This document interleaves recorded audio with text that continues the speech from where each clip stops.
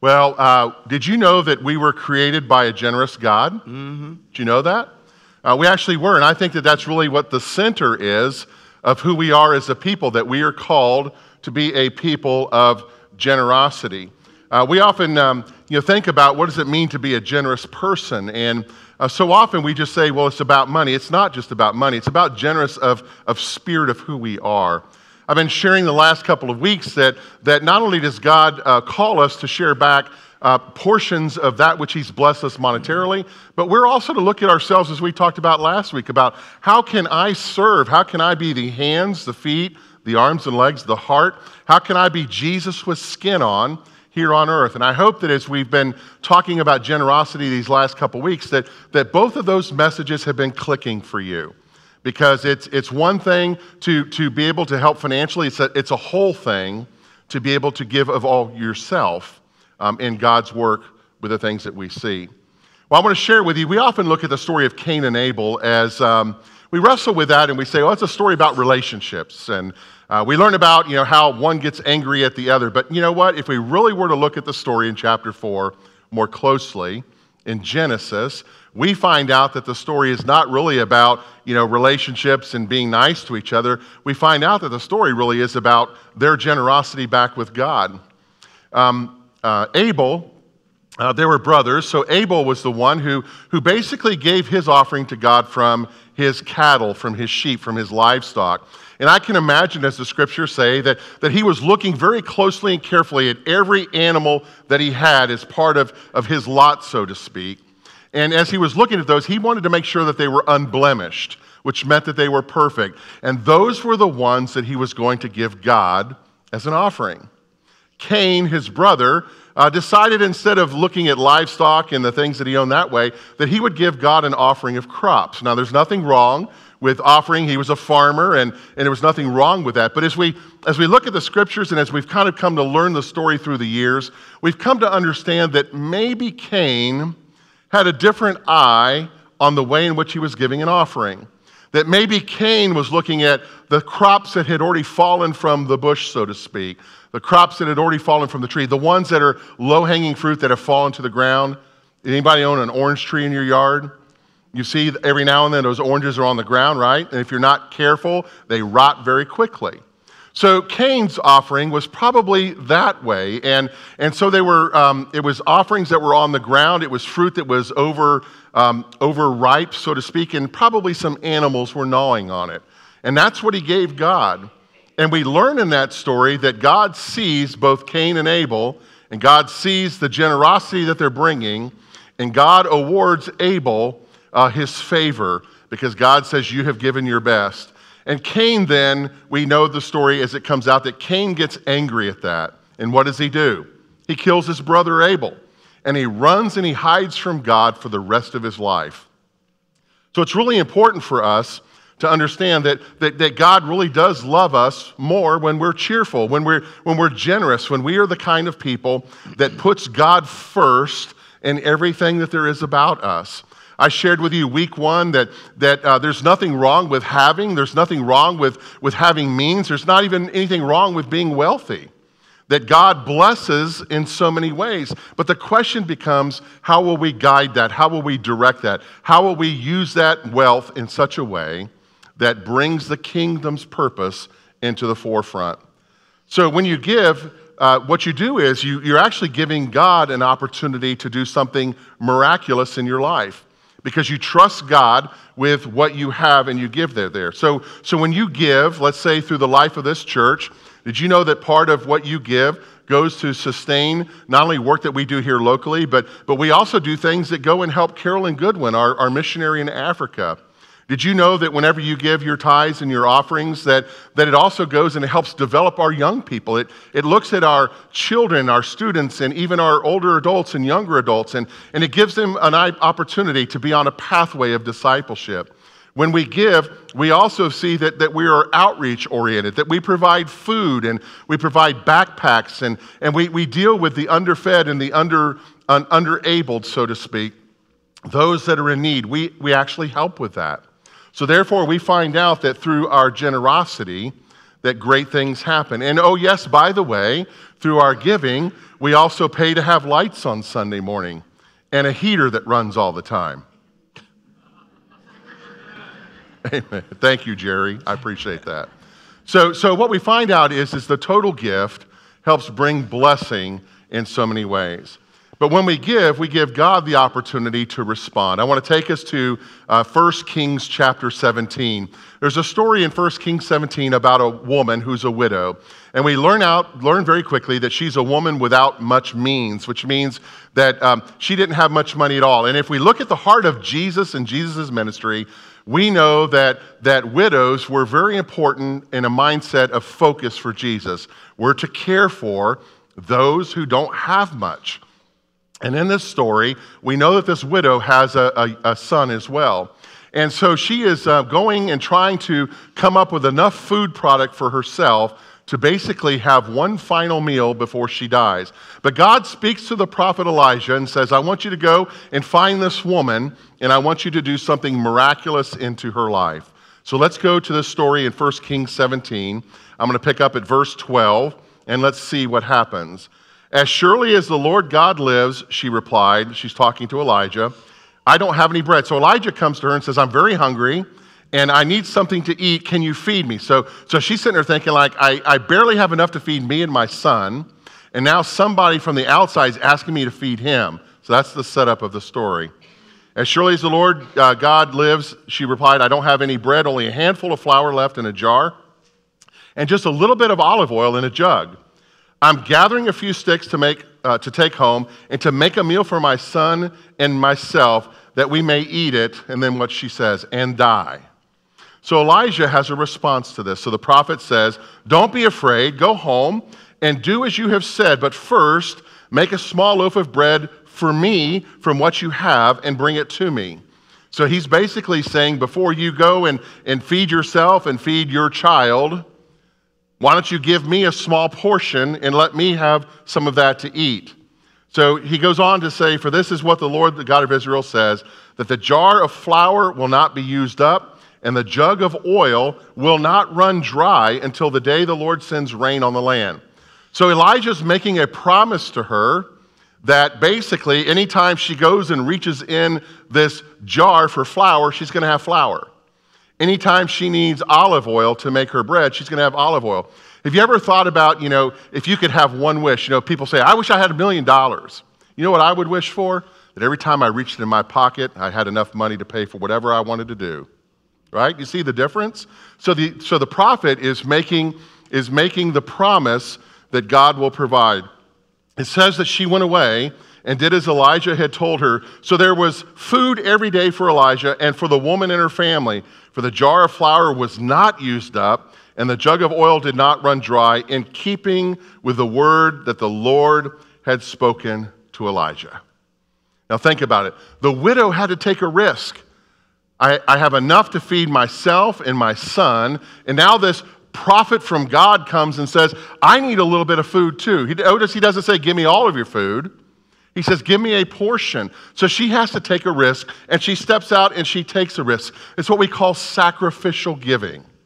She sacrificially feeds the prophet, and the result is that she and her son have enough flour and enough oil basically to last until God sends the rains.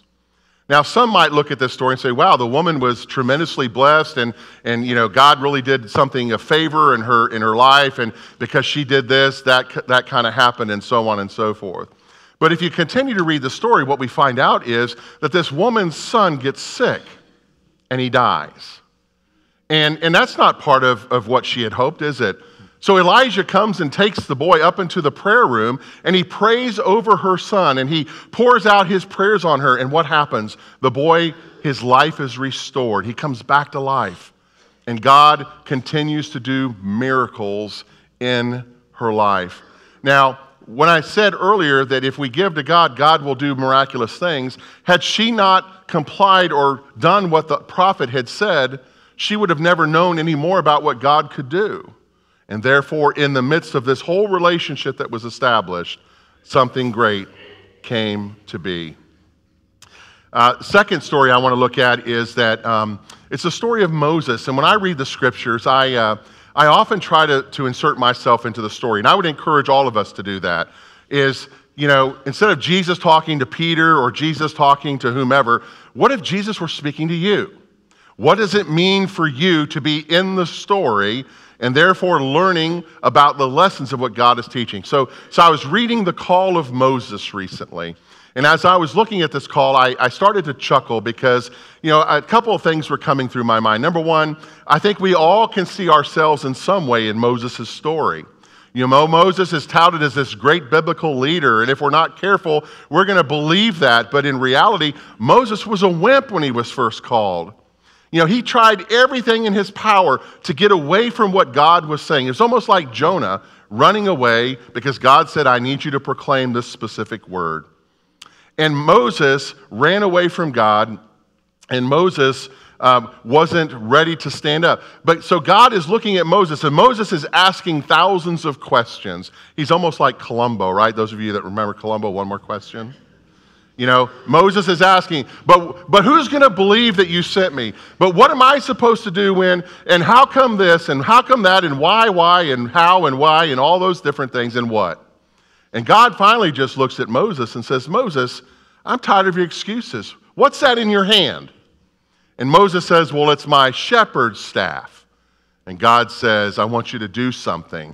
And God commands Moses to do something. And God says, Moses, I want you to trust me, and I want you to do and be obedient as I have said, and follow my lead. So let's pick up the story in Exodus chapter 4, verses 1 through 5. So Moses is constantly objecting to God on this. They won't trust me. They won't listen to a word. When you send me to Egypt, they're not going to believe that you sent me. How can I be the deliverer? Pharaoh won't listen to me or anything like that. So God said, Moses, what's that in your hand? A staff. And he says, throw it on the ground. And Moses throws it on the ground, and it becomes a snake. And Moses jumped back fast. I mean, imagine how many of you like snakes? So see this big old snake down there? He jumps back fast. So God says to Moses, reach out and grab it by the tail. Now, look, Steve Irwin used to always tell us, grab it by the head up top so it can't bite you, right? So God says, grab this by the tail. And he reaches down and he grabs it, the scripture says, and he was holding his staff again. So this snake, when he picked it up, turns back into his shepherd's staff. And that's so they will trust that God appeared to you, the God of our fathers, the God of Abraham, the God of Isaac, the God of Jacob, the scripture says. What is it that's happening in this story? God's question to Moses is significant. What is that in your hand? What is it that you have in your hand? There's no other question that can be any more relevant to anything in Moses' life as well as ours is when God asks that question, what's in your hand? Because God wants to take what we have and God wants to transform it and God wants it to be used as his instrument so that his work can be fulfilled. So God takes an ordinary shepherd's staff, the tool of Moses' trade, and he turns it into a powerful weapon, so to speak, a powerful personal connection to God that as Moses used that. So Moses, though, he doesn't really act with excitement here. Moses is kind of the old French term, laissez-faire. He's kind of like, well, whatever, He's not excited, and I think that's what happens to us sometimes. God has given us so much, and God says to us, what's in your hand? And what I've given you, it's time now to use that for my glory. I have placed my person and power and grace and everything in whatever's in your hand. But we just kind of go by that humdrum of, I don't know, I'm just not really sure I can do that. But God says to Moses, stop being reluctant. It's time for you to commit. So that the staff in Moses' hand was the tool of his trade. It represented who he was. He was an ordinary man, now with an extraordinary item that he could use. When God said to Moses, throw the staff on the ground, it became something new. And then God said to Moses, it's now time for you to use that in the way in which I have called you. So we see the question becomes, what is that that's in your hand? And I think as we're talking generosity, what a great image. What is that in your hand? What is that that you can do to do the work of God?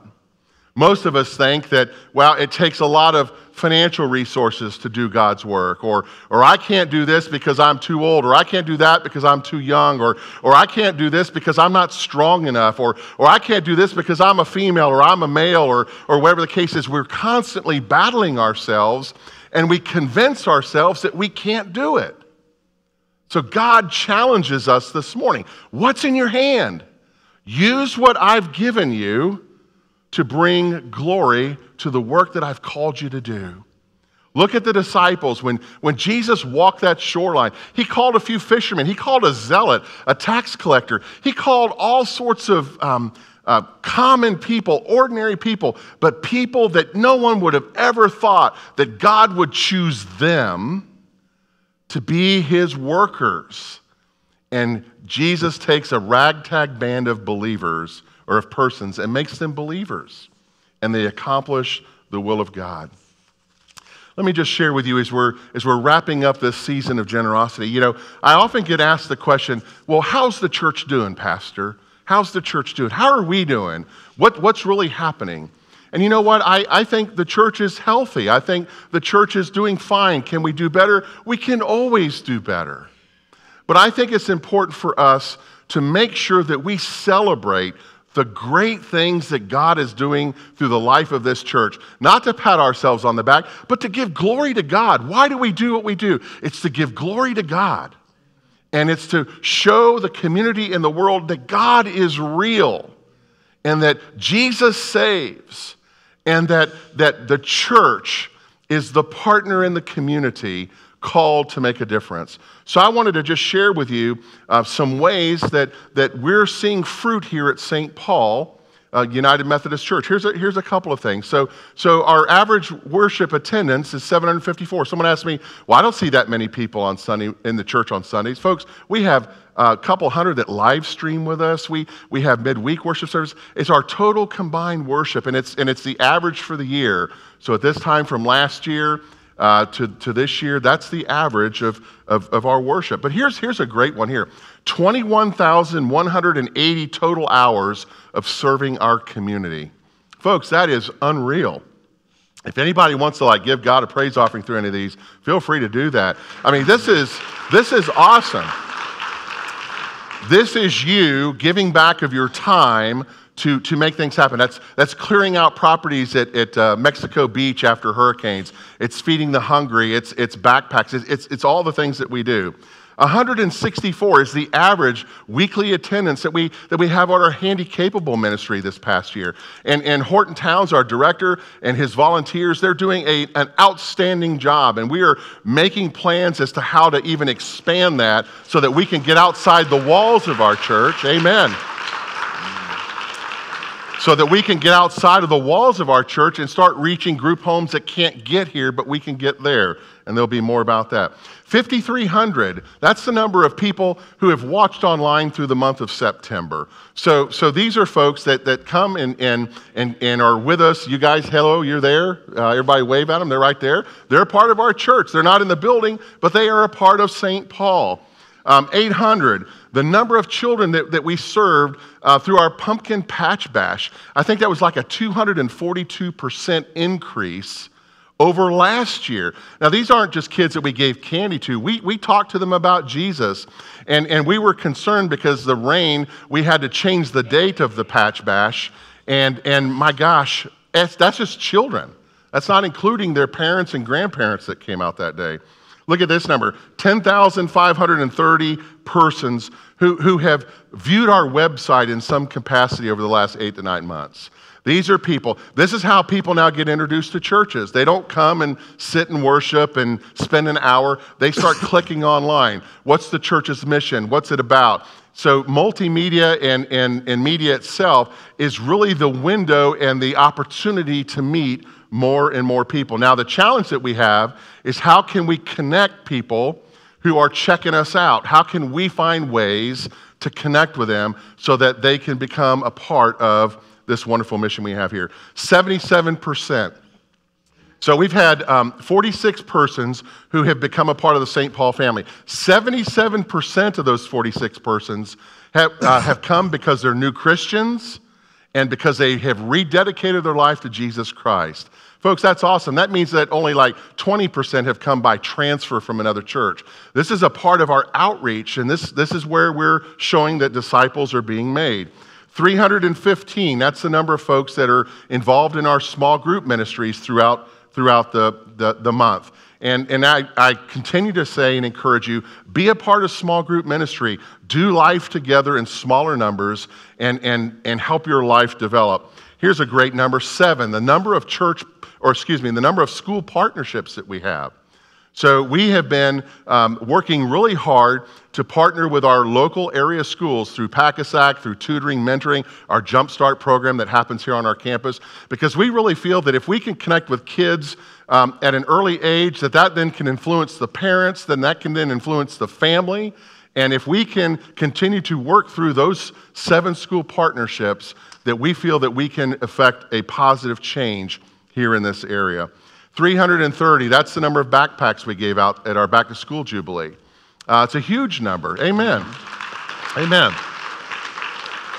And we were able to do that because of your generosity. Many of you helped buy bags. Many of you helped buy supplies. A lot of you helped pack the bags. That's a big job.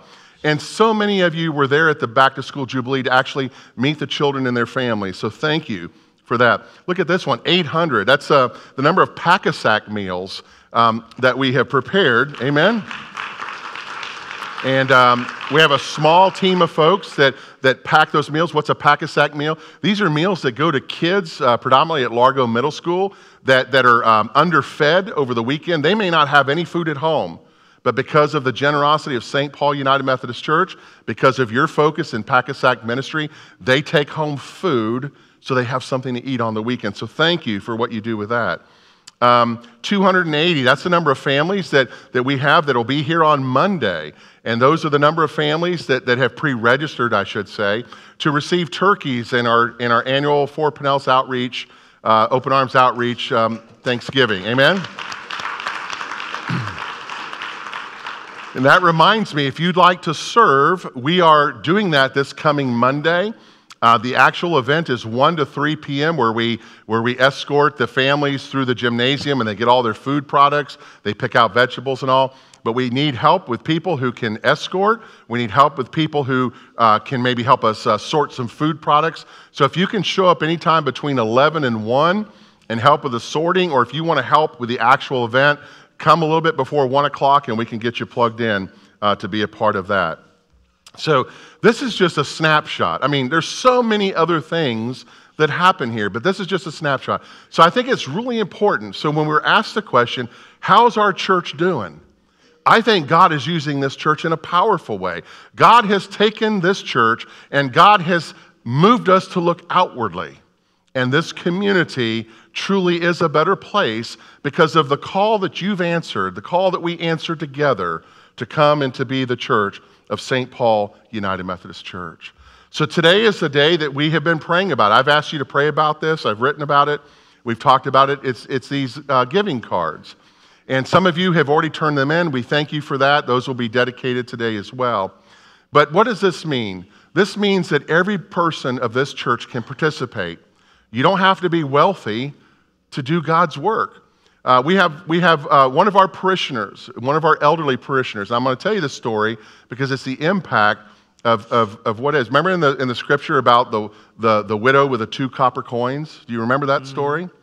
We have a parishioner who every week sends us 2 quarters taped to a piece of paper and saying, "Here is my offering for the week. May God be blessed in his work through St. Paul." So anybody can participate. So our hope is that all of us will participate. Don't just let the 20% be the ones who move the church forward. Let's be 100%. And can you imagine if all of us participated, the impact that we could achieve as a church? So I hope that you have been praying over this. If you haven't gotten a card before, they're inside of your pews or inside of the chair pockets.